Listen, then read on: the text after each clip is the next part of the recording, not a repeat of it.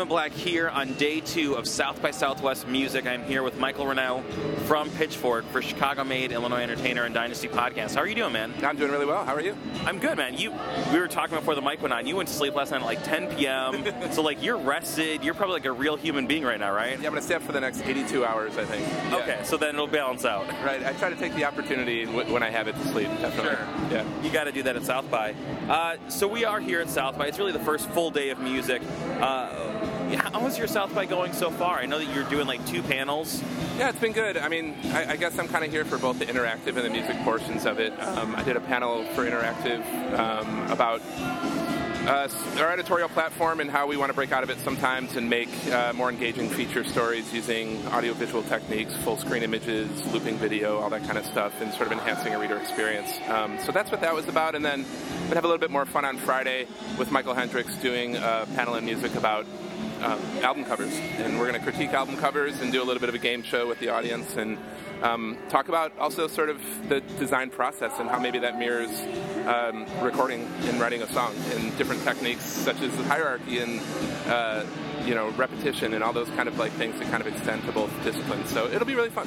That is awesome. So I want to ask you a lot of design questions and really follow up on that second panel. Let's talk about the first one for a second because you're talking about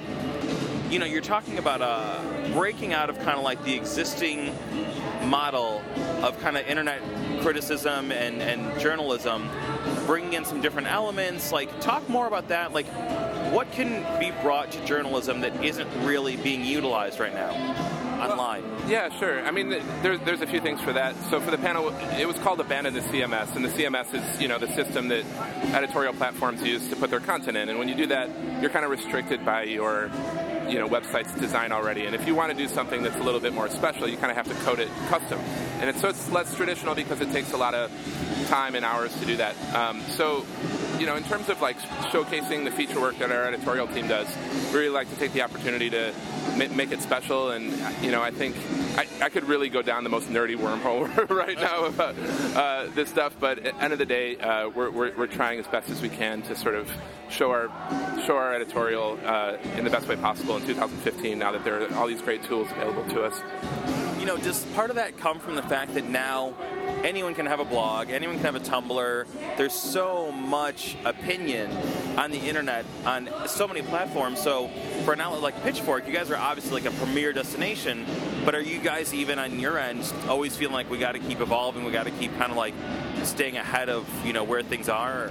Well, I think, in terms of design and development and trying to innovate on the web, we always try to do that just to be as best as we can be. But when it comes to our editorial, we have a very specific voice, just like lots of blogs and Tumblrs and anything else. And all we have to do is really kind of stick to that and make sure we're being representative of what we stand for. And a lot of that is not necessarily new forms of journalism, but in a lot of ways old forms of journalism where we can escape things like native advertising with brands coming in and informing what we're writing about. And we're more of a filter than an aggregator. A lot of people discover music these days through Spotify and Pandora and Beats and everything else, where you kind of get your musical influence through algorithms. And we're a filter. So like we do have a specific editorial voice, and that's part of what kind of keeps us going. And that like we're not trying to like go in this other direction that is already working, for people. But we're a very specific thing for ourselves. Absolutely. Now, at Pitchfork, you are the creative director. What does that mean? What does a creative director title entail at a company like Pitchfork? Take us through a typical 24 hours, if there is such a thing. Yeah, I'm not sure how to define my title. It's just kind of what, because the thing is, we're a smaller company, I think, than a lot of people realize, and we all wear lots of hats, and everyone from our president, our CEO, down to our newest employee kind of collaborate together in a really like level environment. So for me personally, I guess I'm accountable for all of the visual aspects of the company, but also have a voice at the table for editorial and festivals and everything that goes along with it. And being so design focused within that company, I think that people just instinctively, they think of music as kind of like this oral, auditory thing. They don't think of it as something that they really like see. They don't think about the visual component of music as much. What is design for a sound based kind of medium really mean?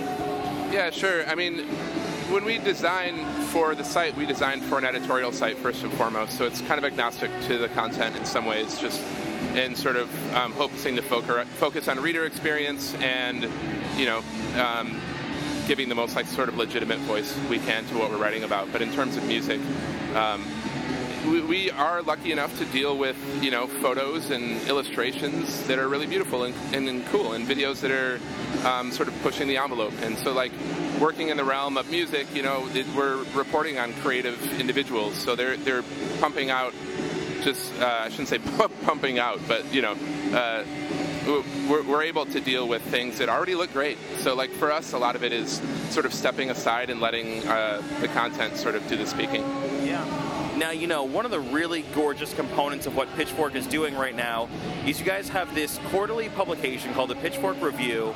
Kind of take us through that. What is the Pitchfork Review for anybody who hasn't seen it? It was at the Chicago Made booth over the last couple days, and I looked through it, and it is really like a gorgeous publication. So kind of like, how did that start? What was the idea with that? Thanks. Yeah. So for us, it was, you know, obviously something we had talked about for a long time, if we ever would move into print or not.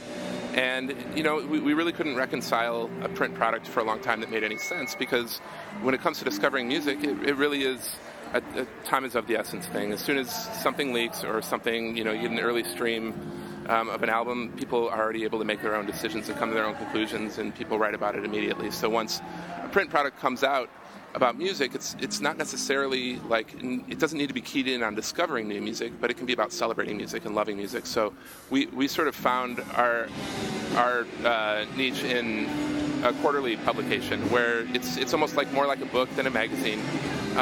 We're able to sort of escape. On Pitchfork.com, we write about new music. That's sort of what we concentrate on. And the Pitchfork Review, that's definitely a part of it, but when we think about new music in the magazine, we're hoping that those things are around for a long time, and we're writing about new music that we think is making an impact on music for time to come. But we're also able to write about music of the past, show lots of really great photo galleries, and we have comics. We have the editorial focus is different than Pitchfork.com, but it really has the same voice. So it's meant to be a collectible item for people to sort of, you know, you could buy issue number 1 right now, which came out a year and a half ago, and it would feel almost as relevant. But it's a great way to discover music from the past, but also just read about the music you love in a new way. You know, so something else that stood out about it, because again, like you're talking about, a print publication in 2015, absolutely, it has to make sense. There has to be a really clear-cut reason to do it in a distinct way. Something else that also stands out about it is it's long-form journalism, and similarly, we're living in an age right now where, like, you know, people want to read part of a tweet. Right. You know, they want to read the headline, and then they're like, oh, I've read the whole thing. I read what the headline was on Facebook. Totally. So how do you reconcile, like, publishing long-form journalism in a print publication and really, like, creating something of value?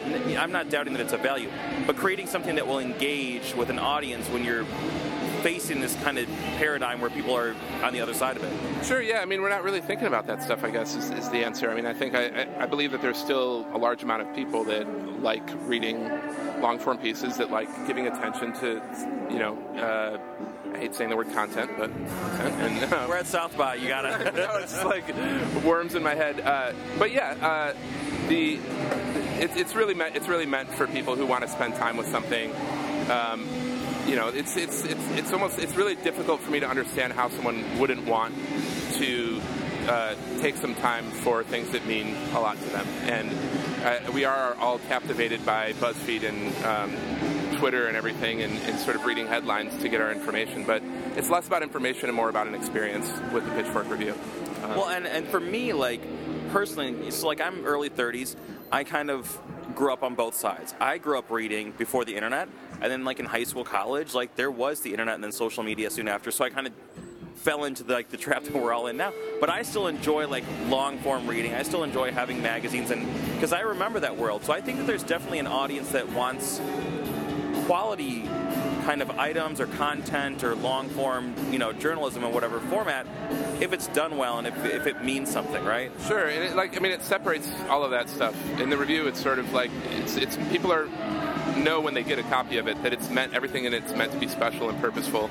And you know, to that point, we do republish. You know, most editorial companies that have both a print and a digital product usually go print first and then put it on their website. And for us, we have a section called Control P where we publish 4 to 5 features that were on our site, and we add new sidebars and new photography and sort of give it you know, like a little bit more of an added value. But when we make those stories on the web, again, like, we're not necessarily looking for clickbait when we do those. I shouldn't even say necessarily, we aren't. And they're very purposeful, but the daily grind of the web, things get pushed away after a couple days, and people stop going down on the page a little bit further and passing things around on social media. So for us, it was an opportunity to highlight things that we really felt deserve to be cataloged and spent some time with, and we think it's a really good way to illustrate that. Absolutely, man. Now, something that, you know, I see with Pitchfork is that I think a lot of people have the perception that it's a Brooklyn company. And I know you guys have a Brooklyn office, but Pitchfork really originated in Chicago, correct? Oh, sure. Yeah, I mean, we started in, it was started in Chicago, and our offices have always been here. Our editorial team did move to New York about 5 years ago, and they're based there, but we have editorial members in Chicago as well, and our operations are in Chicago. So our design development, our president, you know, finance, advertising, marketing, all that stuff is in Chicago. Well, and, you know, the festival. A huge component of Pitchfork is Pitchfork's, you know, annual summer festival. This year is an amazing lineup. Chance the Rapper, so many great artists. Why keep the festival in Chicago? You know, it could be in Brooklyn, it could be in LA, it could be in Austin, it could be in Nashville. What is it about Chicago that makes it the right place to have Pitchfork's music festival? So Chicago is home to us, and, you know, we've been around for 10 years. It's our 10-year anniversary. And when the first Pitchfork Festival happened, there wasn't, you know, Riot Fest yet, Lollapalooza hadn't come back. There were less street festivals in Chicago. And it's yeah, like I said, it's home to us. We like to come back every year because it's just not only part of what we do, but it is part of Chicago's fabric and the music community. And you know, we really don't necessarily look to leverage you know, what we have now into like sort of more numbers and bigger value by doing it somewhere else like New York. I think Chicago is the best place to do things in a meaningful way. We also have a festival in Paris. We're doing our 5th year this fall, and it's kind of a similar thing where we spend a lot of time with you know, the company that produces it now, Super, and really got to know them and became friends with them, and found out through them that it would be something that the city would really appreciate, something that they don't have much of, and it is a very nice, special thing. So for us, it's more about that than it is about sort of branching out and putting a music festival in every city around the world. Well, you know, and I think it is really meaningful in Chicago. I know, you know, everyone I know loves music. Everyone loves music now. But, like, you know, my friends are, like, hardcore music fans who go to all the festivals. And Pitchfork's always something where there's a level of quality, there's a level of, like, discernment. You know, I'm not even singling out Chicago. There's a lot of music festivals where you can kind of tell, like, it's a committee thing. It's, you know, working with agendas. And Pitchfork, it always feels like the music comes first and foremost. Sure, yeah, no, it definitely does, and so does community. I mean, for us, it's really about just going back every year, people seeing their friends and hanging out, and to us, that's what it's all about. And it's, you know, for us, that's a very Chicago thing too, because we've kept ourselves pretty much the same since we started, out of respect for that, and, you know, yeah.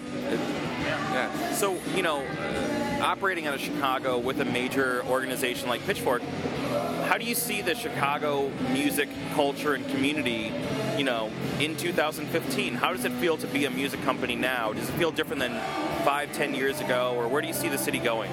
Yeah, sure. I mean, you know, both the music industry and, you know, the local music scene in Chicago have changed a lot over the last 10 years, as anything does. And, you know, I think it's going in a really... It's hard for me to say personally. Like, I don't know. I can't predict the future or anything. But, like, to me right now, Chicago feels more collaborative than ever. Everyone really tries to pump each other up and raise each other up a little bit. and it's really wonderful to be a part of that. Yeah. Final question. What's coming up this year for you, professionally, personally, for Pitchfork, the magazine, the festival? Like, what's on deck for you guys creatively and professionally this year? Sure. Our 5th issue of the Pitchfork Review is just about to come out in a week. Features a really wonderful in-depth Bjork interview, which I think is the best one I've read for sure. We have a wonderful piece on the B-52s and their involvement and influence on the queer community in Atlanta. We have a great piece on NWA and how their success was sort of ushered alongside of the emergence of cops. A piece by Eric Harvey that is really amazing to read. So that's something special that I hope everyone checks out. And aside from that, we're working on our 10th year anniversary of the festival, our 5th Paris Festival, and we have a lot of really exciting things coming up on the site this year that I can't wait for people to see. So it should be a good one. Well, I love it, man. Michael, Pitchfork, creative director, man. That's such a cool title. It's such a cool company. Started in Chicago. Obviously, it's a worldwide brand that means so much to so many people who love music. Thank you, man, for taking some time here at South by Southwest for Chicago Made. I really appreciate it. Oh, no, thank you. It's great to meet you. Thanks for everything. Awesome.